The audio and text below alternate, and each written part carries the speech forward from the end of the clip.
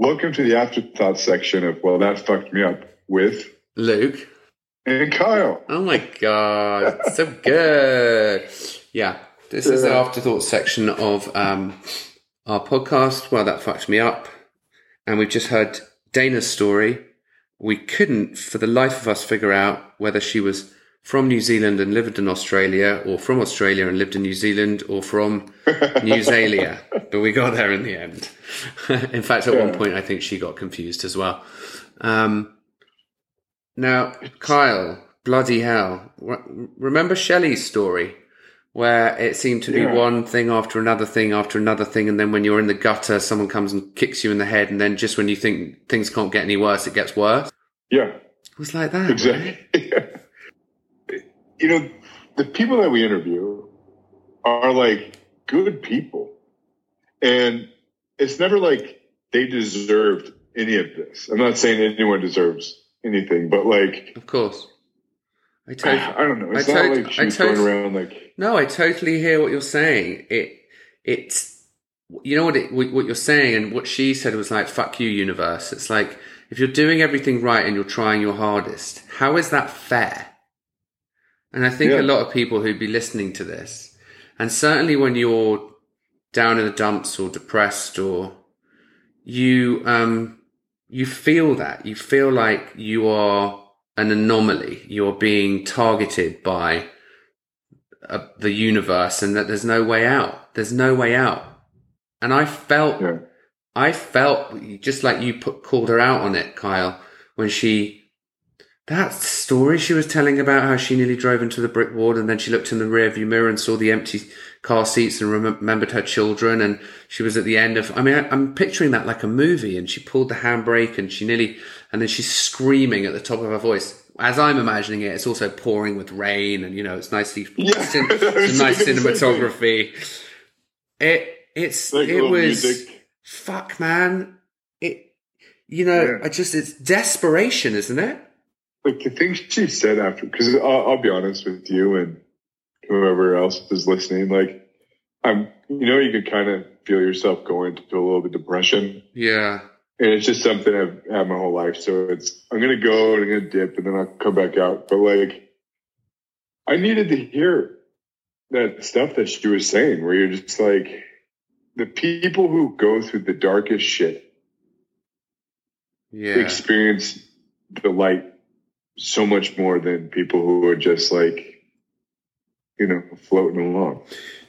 Totally. I just think there's a certain type of strength that we keep coming back to on these episodes.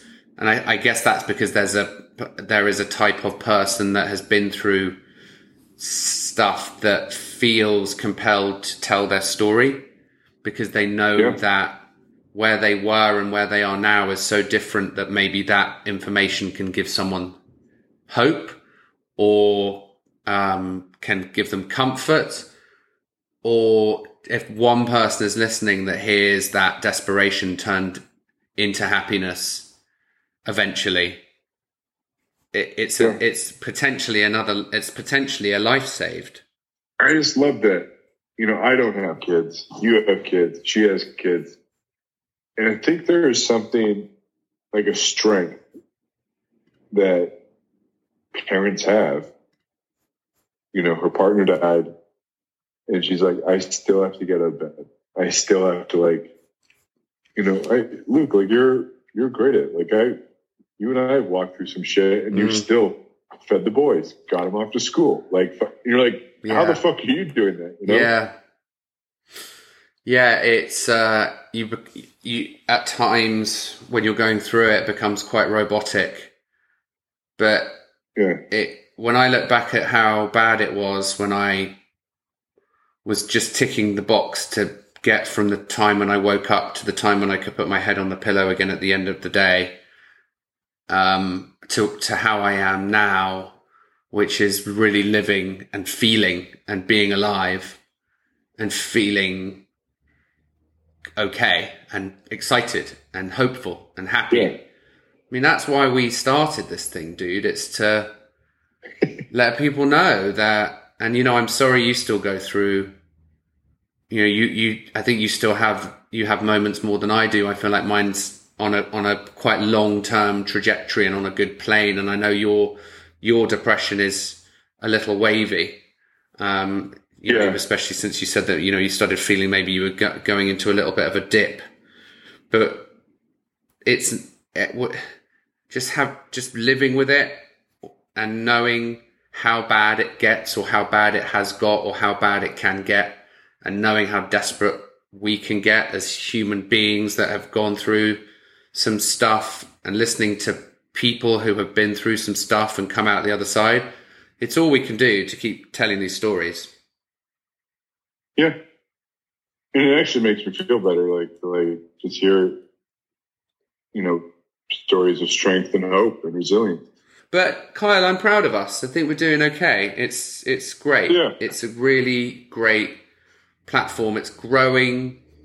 I mean, the stories are so different yet so the same. Nothing ceases to amaze me. I spend most of these episodes these days just with my mouth wide open, like eyes aghast, like what the holy bejesus.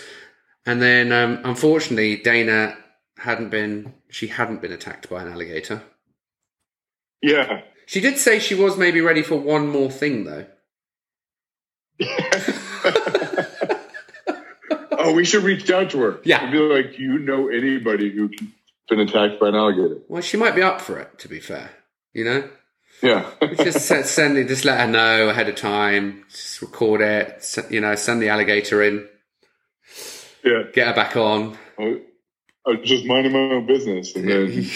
Yeah, okay. It feels like it'd be a bit predetermined now that we've actually discussed planting a giant alligator in her house. So we better leave it there, Kyle. Yeah.